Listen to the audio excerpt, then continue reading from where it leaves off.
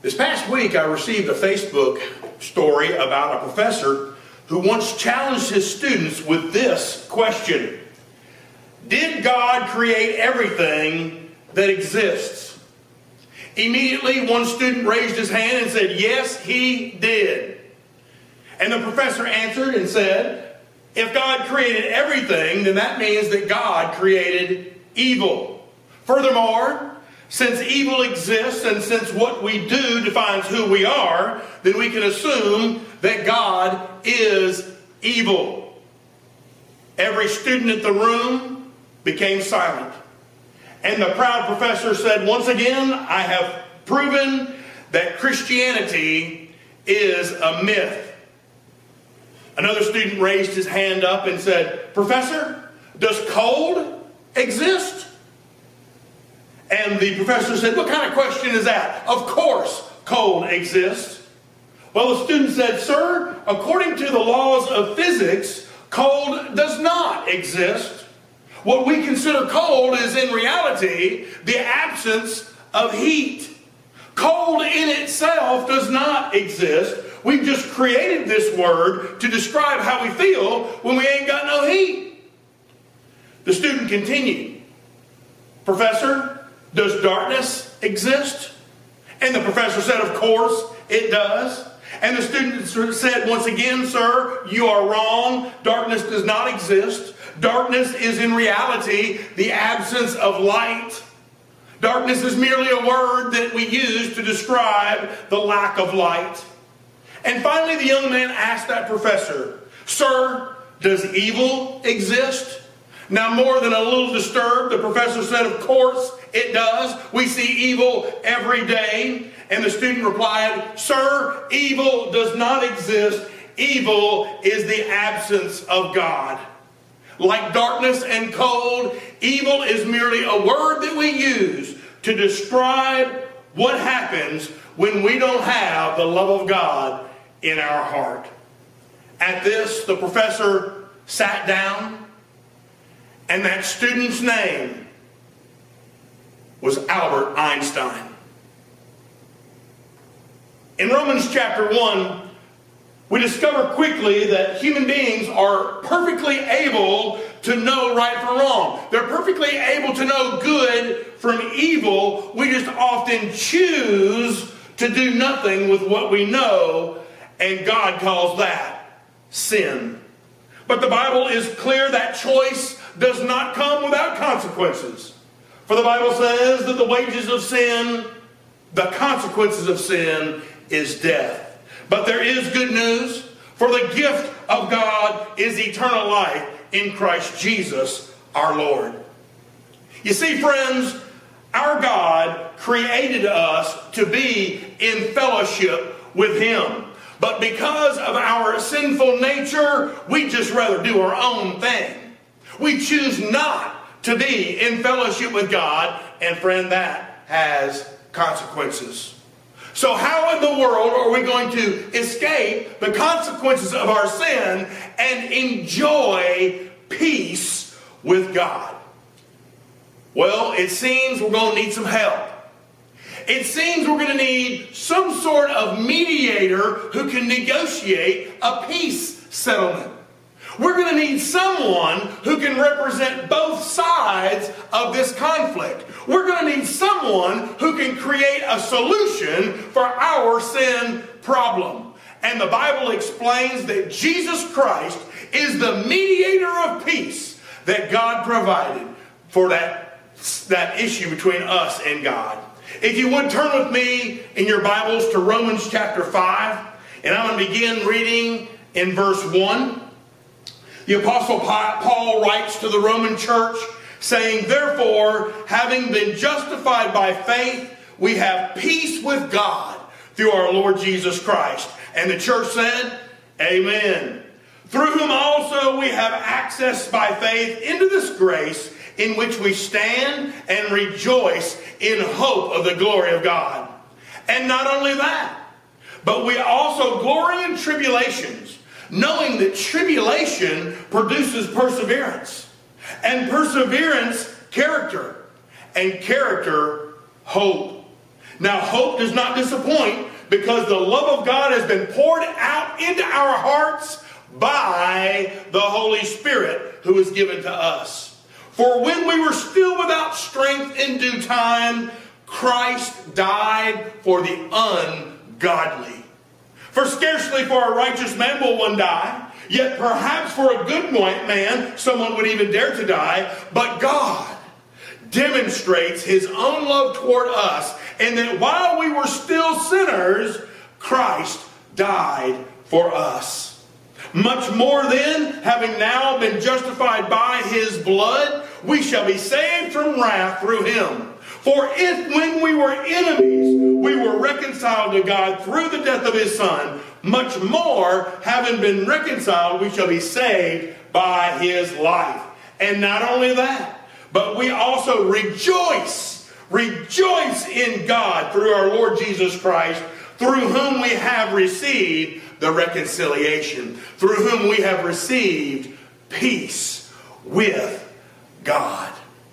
In those 11 verses, the Apostle Paul shares 5 components of faith that will give you and I peace with God. The first of which is, if you want to have peace with God, you're going to have faith in Jesus Christ. Verse 1 stipulates that we're not made right with God through good works. We're not made right with God through obeying the law. We're not made right with God through religion. We're made right with God only through faith in Jesus Christ. You see, friend, we're the ones that disobeyed God. We're the ones who turned our back on God. And because of that, we are not right with God. Unlike every religion that's searching for a way to get right with God, Christianity is not about human beings trying to find a way to reach God. Christianity is about God reaching down and rescuing us. Praise the Lord. Christianity is not about us working to make God happy. It's about God loving us even though we don't make him happy. Christianity teaches us that peace with God doesn't come from something we do. It comes from something that God did. We know that it should be a little bit more complicated than that, but the first thing needed to have peace with God is faith in his Son, Jesus Christ. But we also need to have faith in the grace of God. Notice verse 2. The Bible says, through whom also we have access by faith into this grace, in which we stand and rejoice in hope of the glory of God. There, we know that Jesus Christ is the who of our faith. He is the one in whom our faith is in. But in this verse, we discover that grace is the why. The why of our faith. Grace is the reason that we are made right by faith. God's grace is not something you can earn. It's only something that's given. God's mercy is never deserved. It's simply accepted. God's favor is never achieved with effort. It's only accepted with ease. Friend, the grace of God is a gift. It's free. Peace with God is possible because of his grace, not because we're hard workers. And so that way, he deserves all the credit. You see, peace with God, yes, comes by faith in Jesus Christ. But peace with God also comes through faith in the grace of God. We also see that we must have faith in the Holy Spirit. Go with me to verse 3. Paul says, and not only that, but we also glory in tribulations, knowing that tribulation produces perseverance, and perseverance character, and character hope. Now hope does not disappoint because the love of God has been poured out in our hearts, here we go, by the Holy Spirit who was given to us. Friend, it's here that we're told that life's problems have a purpose. Life's problems develop character. Life's problems develop persistence. But most importantly, life's problems deepen our trust in God's power, not in our own power. Friends, tough times happen to every human on the planet. But for the believer, Those tough times, those difficulties, they make us stronger and they draw us closer to a loving God. Praise the Lord that our hope is grounded in God, not in our circumstances. You know, throughout history, God promised that He would send His Holy Spirit. Send His Holy Spirit to help us to walk with Him throughout our life. Friends, I want to tell you this morning that we are living in that promised time right now. Nearly 600 years before the birth of Jesus Christ, God said to the prophet Ezekiel, I will give you a new heart. I will put a new spirit within you. I will take that heart of stone from your flesh. I will put my spirit within you and cause you to walk in my statutes, and you will keep my commands and do them. God's Holy Spirit, friend, is alive and working in our hearts to help us to live at peace with God. It's the Holy Spirit, friend, who wakes us up so that we can reach out to God first thing. It's the Holy Spirit who frees us from sin so that we can follow Jesus Christ. It's Him who gives us a new heart and a new set of desires. The Holy Spirit is the one who convicts us of sin and guides us in obedience. He helps us understand the Word of God. He gifts us with incredible abilities to serve in His family, and He guarantees us our place in heaven. My friend, can you see? Can you see that peace comes through faith and cooperation with God the Father, God the Son, and God the Holy Spirit? But then in verses 6 through 9, we find that Paul narrows in. He narrows his focus and begins to explain that it's also very important to have faith in Christ's sacrifice. Notice in verse 6, for when we were still without strength in due time, Christ died for the ungodly. For scarcely for a righteous man will one die, yet perhaps for a good man someone would even dare to die.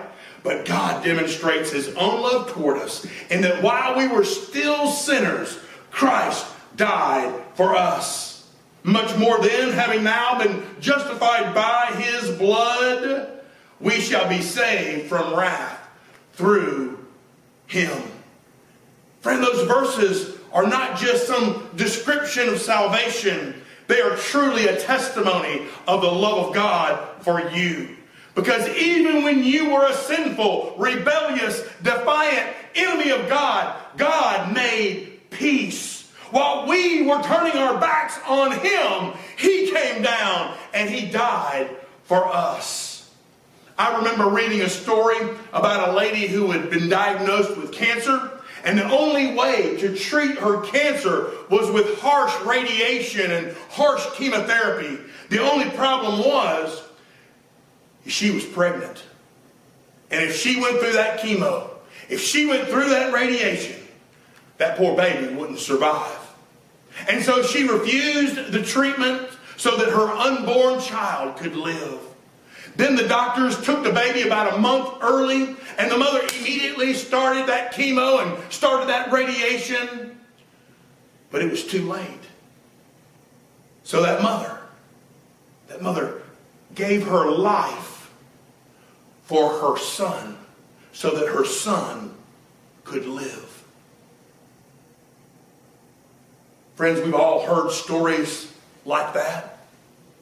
We've all heard stories about people that are willing to sacrifice their lives for loved ones. I think we almost expect it. We can all relate with that one. But who would die for an enemy? Who would sacrifice their life for someone evil? Who would take the place of someone on death row? Would you? No. That person on death row deserves their punishment. They're in that prison. They're on death row for a reason. But Paul reminds us that while we were still sinners, Christ Jesus died for us.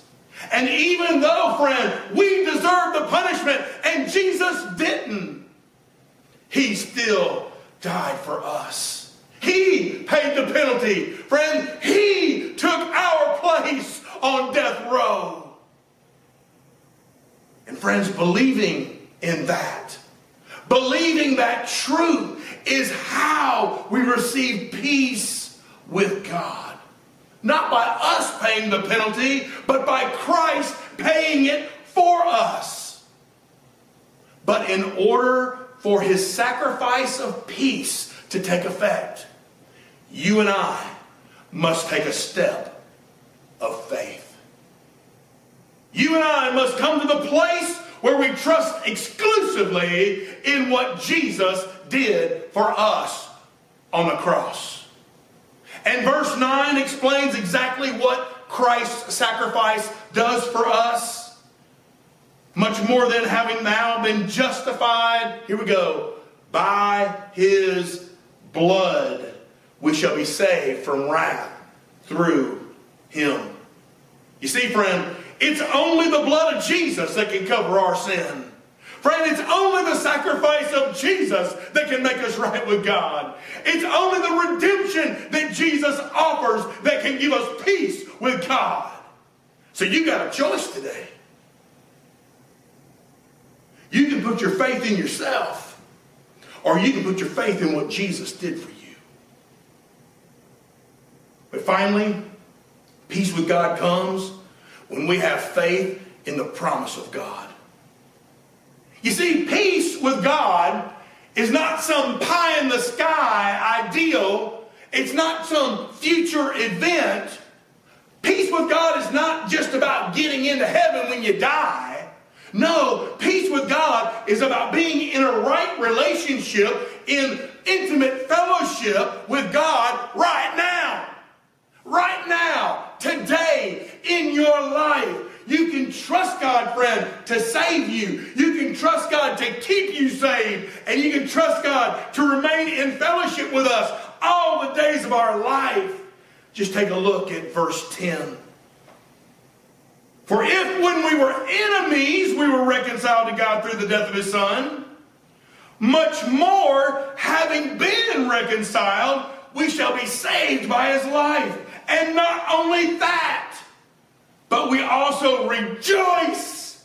We rejoice today in God through our Lord Jesus Christ, through whom we have now received the reconciliation, through whom now we have received peace with God. That verse 10 is great evidence of God's uncanny ability to keep you saved.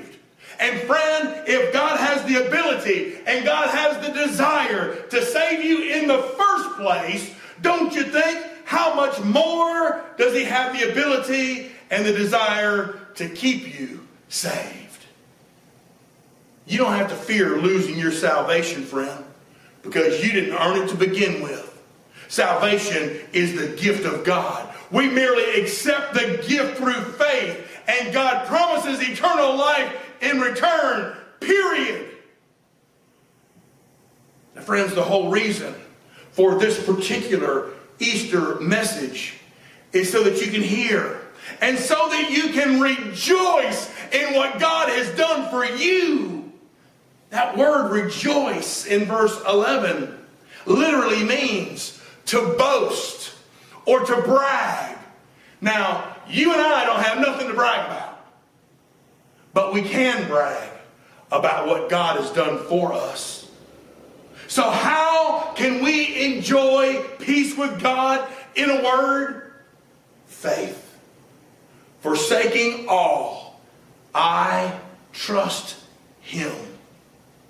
Not faith in ourselves, not faith in good deeds, not faith in baptism, not faith in religion, but faith in Jesus Christ, faith in the grace of God, faith in the Holy Spirit of the Lord, faith in the sacrifice of Jesus, and faith in the promises of God Himself. Friend, if your faith is in something other than Jesus, you cannot have peace with God. Salvation is a free gift that comes through faith in the Lord. Faith is merely accepting it. Paul shared that gospel good news with the Corinthians. He said in 1 Corinthians 15, I declare to you the gospel by which you're also saved, that Christ died for our sins according to the Scriptures, and that he was buried, and he rose again the third day according to the Scriptures. Friends, furthermore, can I tell you this morning that if you are not seeing evidence of Christ in your life, if you're not seeing the fruit of a relationship with God, then you cannot assume that you have peace with God. If you're not seeing the evidence, friend, I cannot tell you that you are saved. Because what Jesus saves, Jesus changes. Would you bow with me in prayer? My friend, where is your faith today? Is your faith in yourself? Is your faith in religion or in your own goodness? Is your faith in your wealth? Well, friend, if you're ready to have peace with God, you're going to have to put your faith in Christ. So if you're ready to put your faith in Christ, I just want to give you a minute right now. Friend, are you ready? It's as simple as saying to God, God Almighty, I know I'm a sinner. I need your grace. I want Christ's sacrifice to take my place. I want to have peace with you, Lord. I want to escape your wrath against sin. I want to walk in a right relationship and in intimate fellowship with you all the days of my life. I want your Holy Spirit to give me a new heart. My friend, if that's your prayer today, in the next few seconds of silence, I want you to talk to God.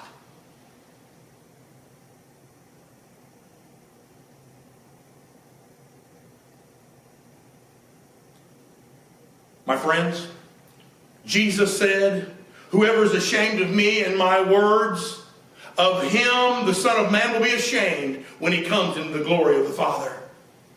This invitation time for you today is an opportunity for you to declare, I am not ashamed. Friend, can you say that with me? Can you raise your hand? I am not ashamed. Can you say that with me? I am not ashamed. I've prayed to God. I've received the gift of peace and the gift of pardon that he offers through faith in Jesus Christ. I've received the gift of pardon that he offers through faith in the grace of God, through faith in the Holy Spirit, through faith in the sacrifice of Jesus, and through faith in God's promises. I'm ready to be saved. I'm ready to walk in fellowship with the Lord all the days of my life. I am not ashamed.